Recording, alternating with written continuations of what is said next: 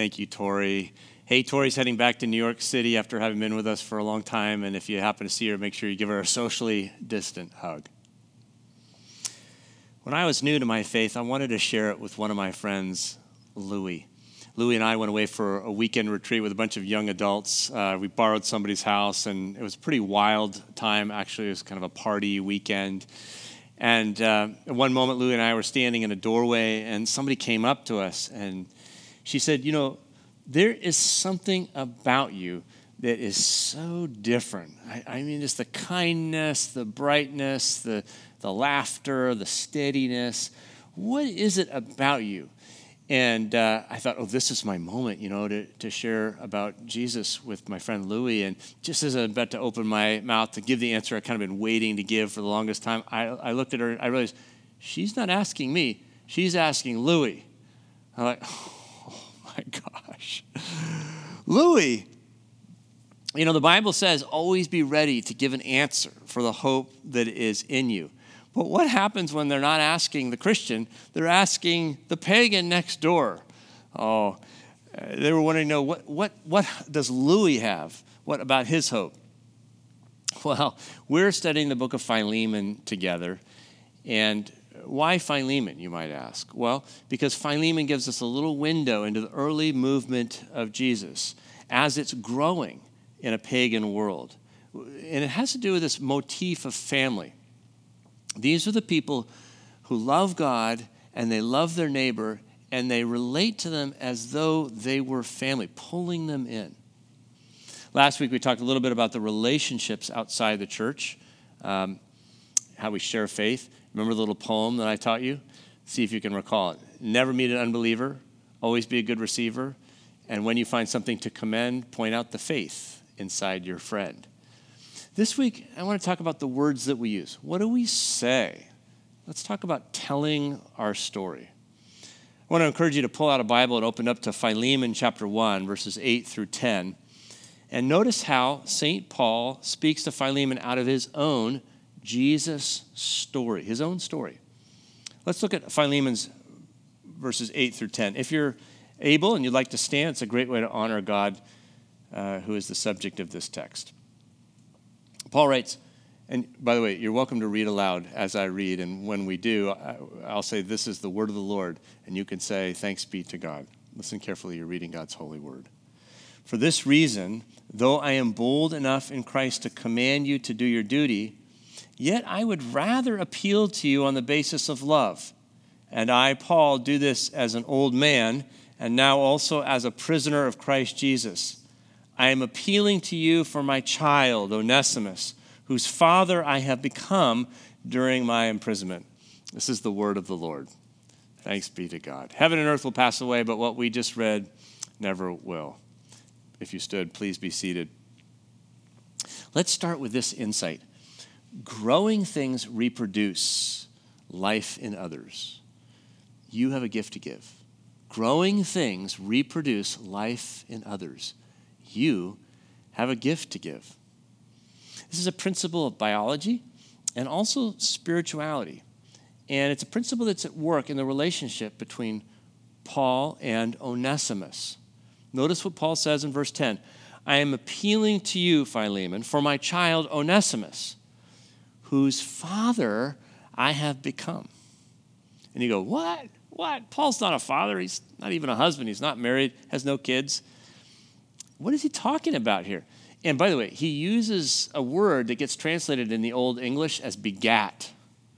Like I begat Onesimus in chains.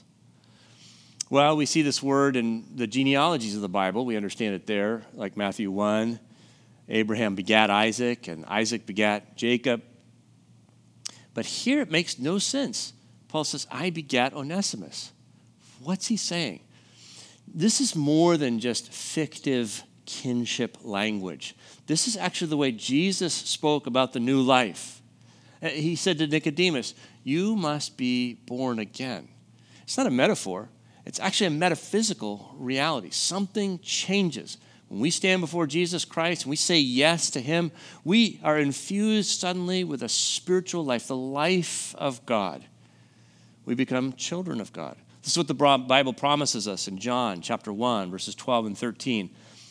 Jesus says, to all who received him, who believed in his name, he gave power to become children of God, who were born not of blood or of the will of flesh or of the will of man, but of God. I begat Onesimus. Just think about that for a moment. It reminds me of something that Eve said. You know, Eve was the first person who became a parent. She gave birth to Cain, first birth ever. And I love her words in Genesis chapter 4, verse 1. She says, I have produced a man with the help of the Lord.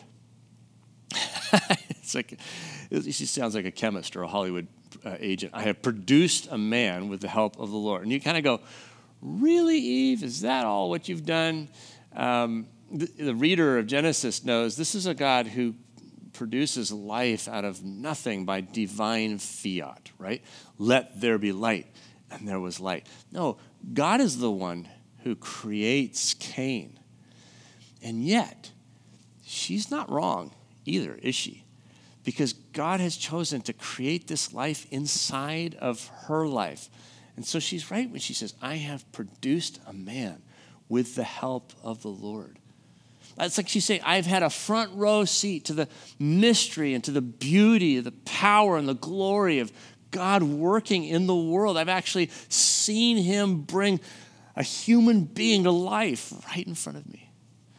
And Paul's saying something similar, isn't he?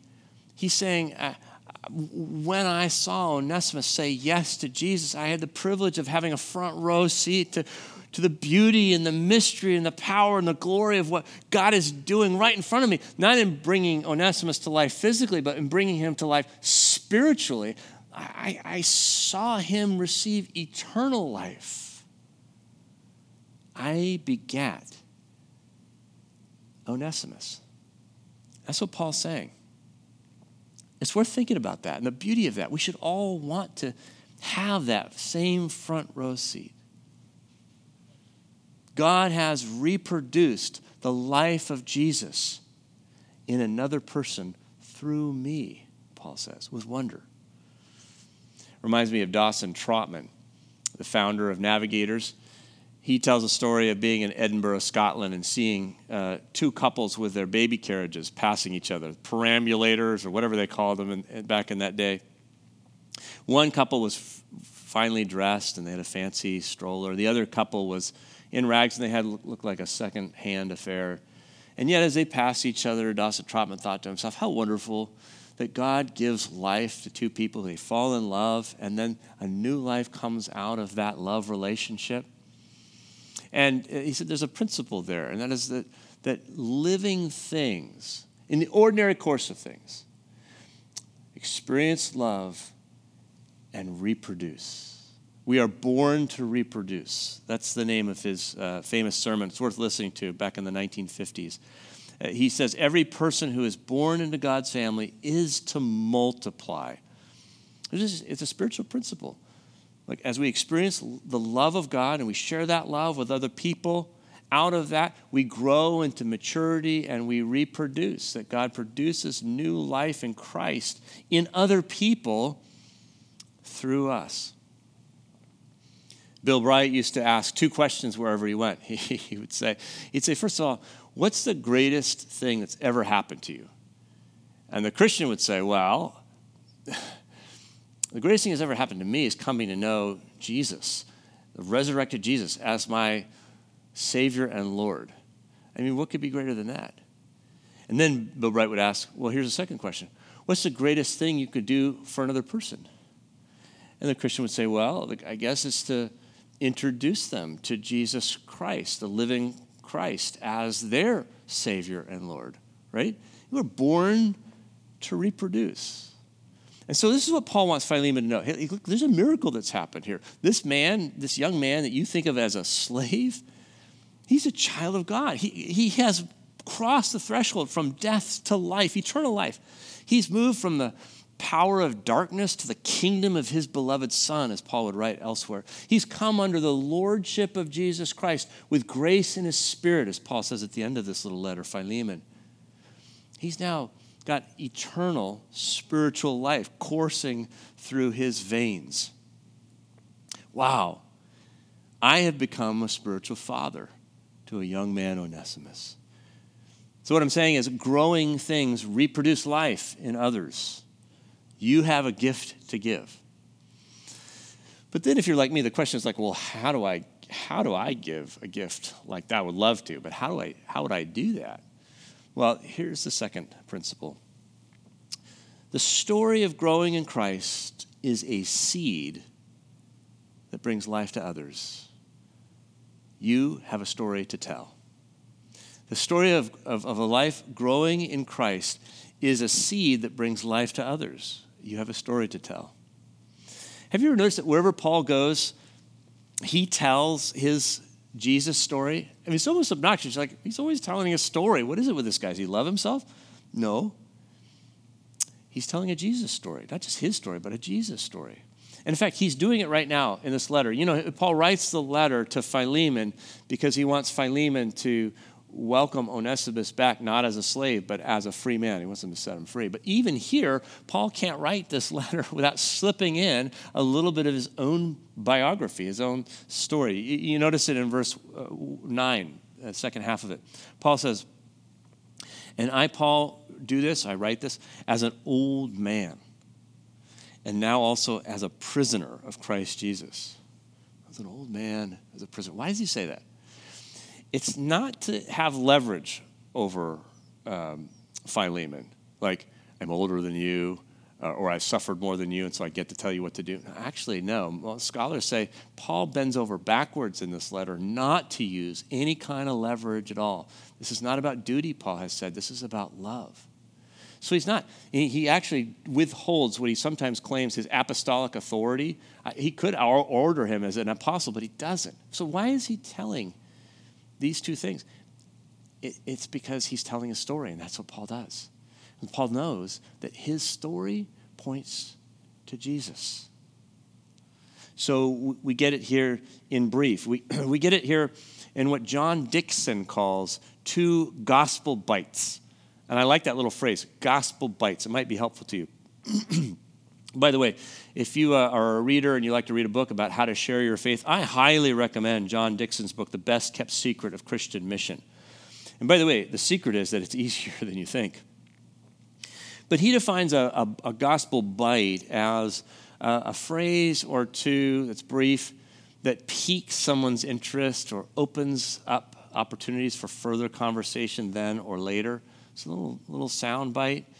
Because people they're always ready for a full gospel download. They don't necessarily want that, and there isn't time for that. In most cases, life is lived on the fly. You know, you're at the sideline of a soccer game, or you're on a road trip with somebody, you're on a bus next to someone, or you're at the laundromat. Something's happening. So how do you get their attention with your story? How do you share your story? Well, you'd use a gospel bite, just a little piece of it. And we get 2 of those here. Old man, Paul says. That's a gospel bite. And prisoner of Christ Jesus. That's another one. And behind each of those phrases, there's a whole story, right? If you just think about it, it almost brings tears to my eyes to read this. Now I write as an old man. As I get older and I think, there's a story there of Paul's life. It says, also I write as a prisoner of Christ Jesus. And there's a story there behind that phrase of Paul's ministry. He doesn't have to tell the whole story right now, right? Actually, because Philemon knows the story. In fact, you know why Philemon knows the story?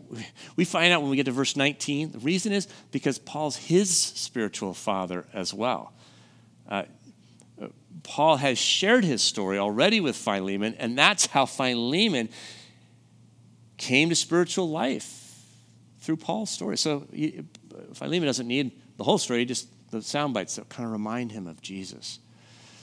And so because of that, Philemon, when he hears these 2 sound bites, can easily imagine what it was like for Onesimus to come to faith in Jesus. Let me try to describe that. Here's how I would reconstruct the scene. I don't know if this is true, but let's just remember, Paul is under house arrest in Rome, probably in a small house or apartment. He's in chains, he says that. And somehow Onesimus shows up. I don't even know if you need an appointment or whatever to get time with Paul while he's under house arrest, but Onesimus shows up. And so here's what happens. Paul goes, in my imagination, "So Onesimus, tell me your story," which, by the way, is a great question. "So tell me your story." And Onesimus says, "Well, I come from Colossae, and I lived in a house with a guy named Philemon, and he held me as a slave. And we kind of had a hard time together. We had a conflict, and I said, I'm out of here. I escaped, and I came 1,000 miles to Rome. It's a better place to live if you're on the lam and kind of blend in with the crowd. And so here I am. Now, I heard that you were here, Paul, and I remember that my master, Philemon, had a relationship with you. You were friends. And so I thought, as I was thinking about maybe you could help me bring some resolution to this situation." And Paul listens, and he's like taking it in. He's listening for faith, like we said last week. And at some point, Onesimus, feeling like Paul really cares for him, says, "Hey, Paul, would you tell me your story? I'd love to hear your story."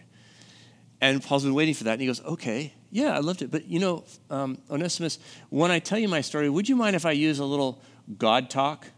Which is a great thing to say. "You mind if I use a little bit of God talk here? Because I can't really tell my story without the God talk." And so Philemon would go, "Sure, that doesn't bother me at all. Go for it." And then Paul would tell him about how he grew up in a place called Tarsus, this Jewish boy, and he became a rabbi, was good in school, became a Pharisee. Actually, he started persecuting these people who started to claim that Jesus had risen from the dead. Until one day, he was on a business trip to Damascus, and he meets this Jesus himself, risen from the dead.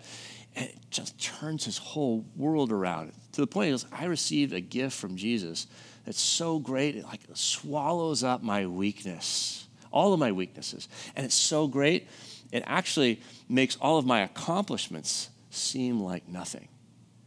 And Philemon's going, "Whoa, never heard it quite like that before." And he would say, "I want this gift myself. Can you tell me how to know Jesus?" And that's how he says yes and becomes a believer. And that's how Paul becomes a spiritual father, by sharing his story. Now, this is what Paul does wherever he goes. He tells us Jesus' story. He tells it in a synagogue. He tells it in jail. He tells it to businesswomen like Lydia. He tells it to intellectuals like the folks in Athens. He tells it to sailors at sea. He tells it to kings like Agrippa. Sometimes they tell him, "Paul, you're just a fool. This is crazy talk." Sometimes Jesus surprises everybody, and they believe, and he becomes a father again through his story. You have a story to tell. You have a story to tell. I want you to understand that. Fun fact, Martin Luther, the guy that translated the Bible from the Greek language into the New Testament from the Greek into German for the first time in 1522. Martin Luther, when he looked at the Greek New Testament, he found 30 different word groups for communication. But when he translated it, he translated those 30 different words into only 2 German words, essentially preach and proclaim. Preach and proclaim. Now, unfortunately, he chose 2 words that were almost exclusively associated with clergy at that time in Germany. By the way, the King James Version, they took those 30 words and reduced them to 15 words, but similar thing. Here's the message. If you're not clergy, you're not qualified to talk about your faith. Do you believe that? No, I don't believe that. We don't believe that here at UPC. You have a story to tell. The problem that I had with my friend Louis, I say that he was a pagan, but I was as a pagan as he was. Our lives were just the same externally. The only difference was that I knew I was beloved of God, and I didn't know what Louis knew. But we were right there living the same basic lifestyle. And the thing was, actually, I didn't know that he needed a story. I didn't understand that. I thought the way it was supposed to work is it would be enough for me just to be a nice person and to be near Louis. Right? I sort of thought the way it works is I'm a person of faith, and if I'm nice, if I'm like the nicest person Louis knows, he eventually asks, "Hey, what is it that makes you so nice?" He starts to copy my life to be like me. But I realize if the way this works is he has to copy my niceness, I would never make a Christian. I would only make a legalist. A legalist is someone who tries to come before God by their own good works. He would see a person who does good works, and he would try to be like a person who does good works. He tried to do good works himself. I mean, without a story, that's what he would assume. And he would miss grace. He would miss the great story. I mean, the great story is not implied, it's proclaimed. You know, I didn't know. I had a story to tell about a God who rescues a world that can't do anything for itself, about a God who sends himself into the world as one of its creatures, about a God who dies for the ungodly, as we learned last week, about a Savior who rises from the dead, who rules over all, who's coming again to make all things new. I mean, this is the great story. You don't just get it by osmosis. He needed a story. And actually, I didn't know that I had a story. I didn't know I had a story to tell. I mean, I'd never had a bright flash of light, never heard an audible voice, was never in a motorcycle gang, never dealt drugs, never had a turnaround story in any dramatic way. I thought, I don't have a story to tell. I'm just a middle-class kid in suburban America who fell in with some Christians and started reading the Bible, right? But you know what I realized? That is a story. Even that is a story, and that's my story. As I think about my story of Jesus, I have a Jesus story.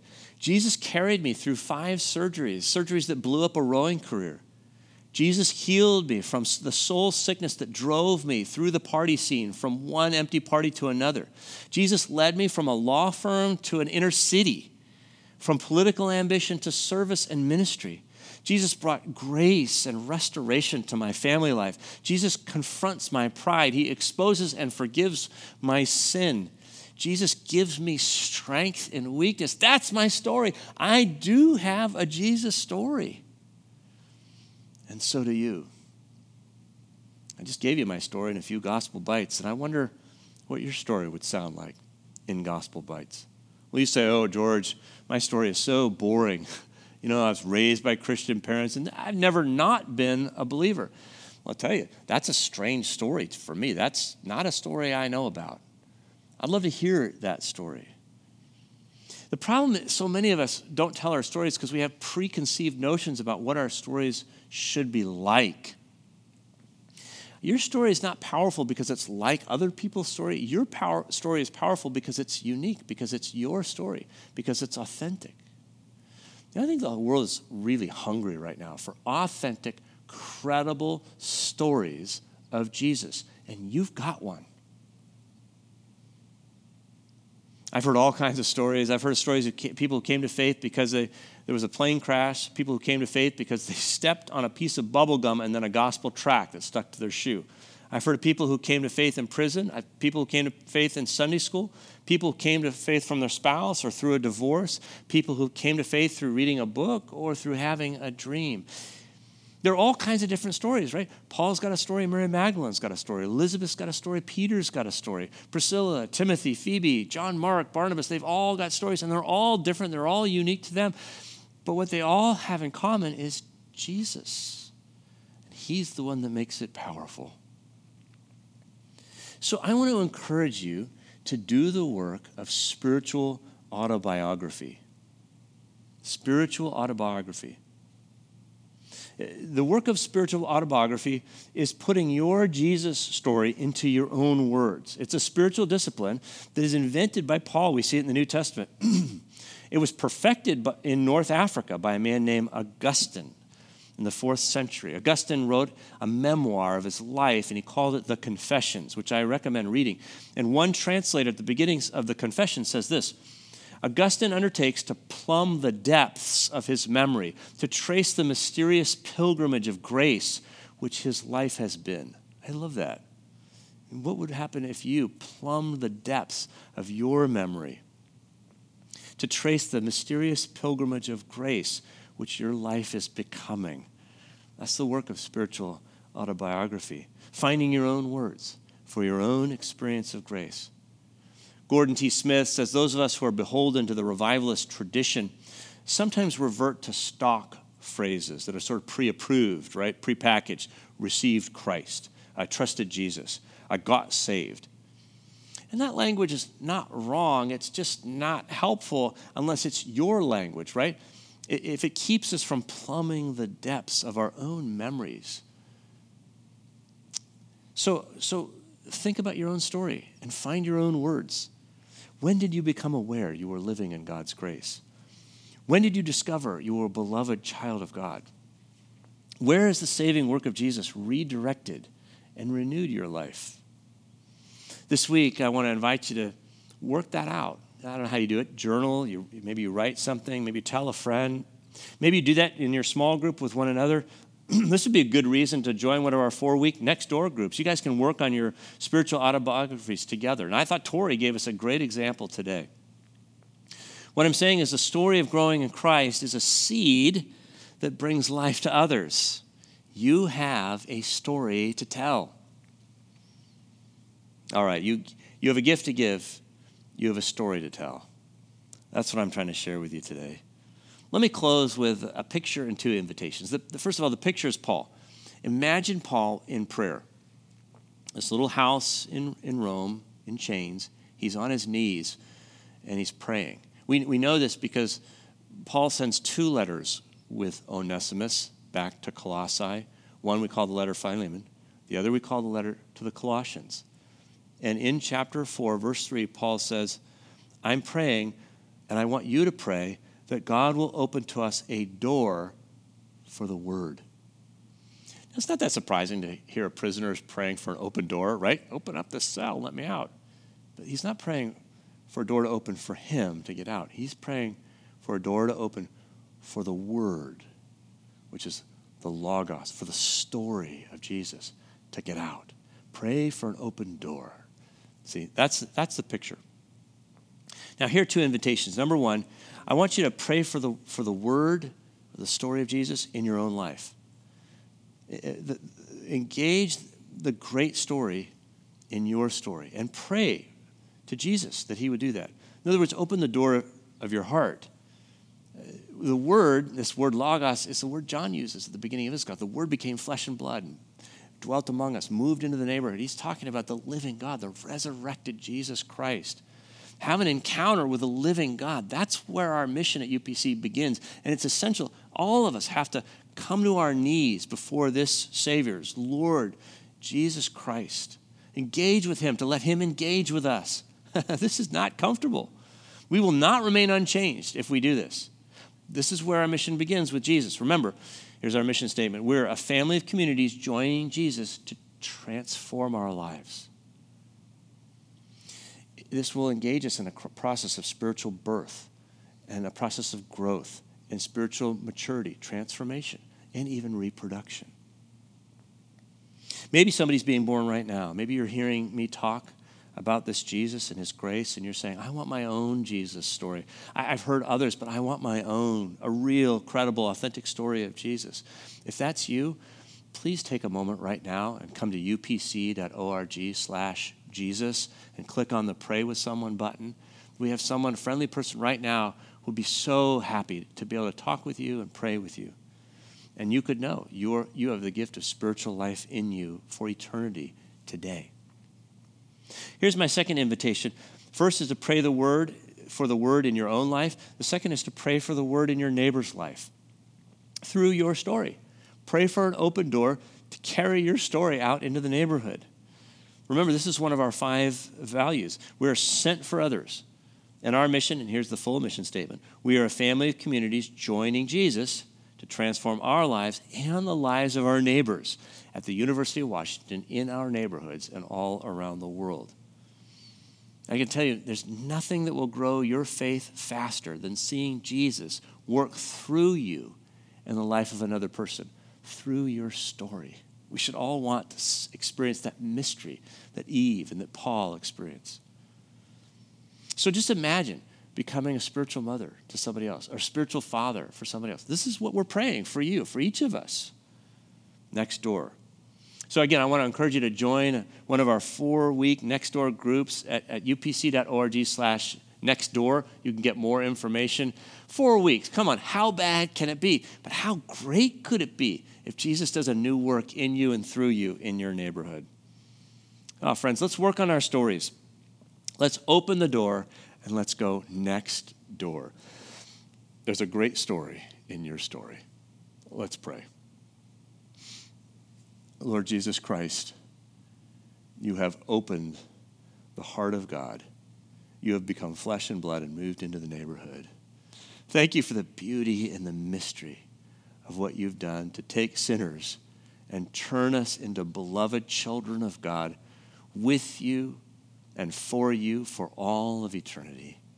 We ask your blessing on us. Lord, send forth your Holy Spirit in a fresh way today on your church at UPC and your church everywhere, that we might move out into the world just as you were sent, Jesus, to serve, to bless, and to tell the good news of a story of a God who brings redemption and renewal to all. We pray this in Christ's name. Amen.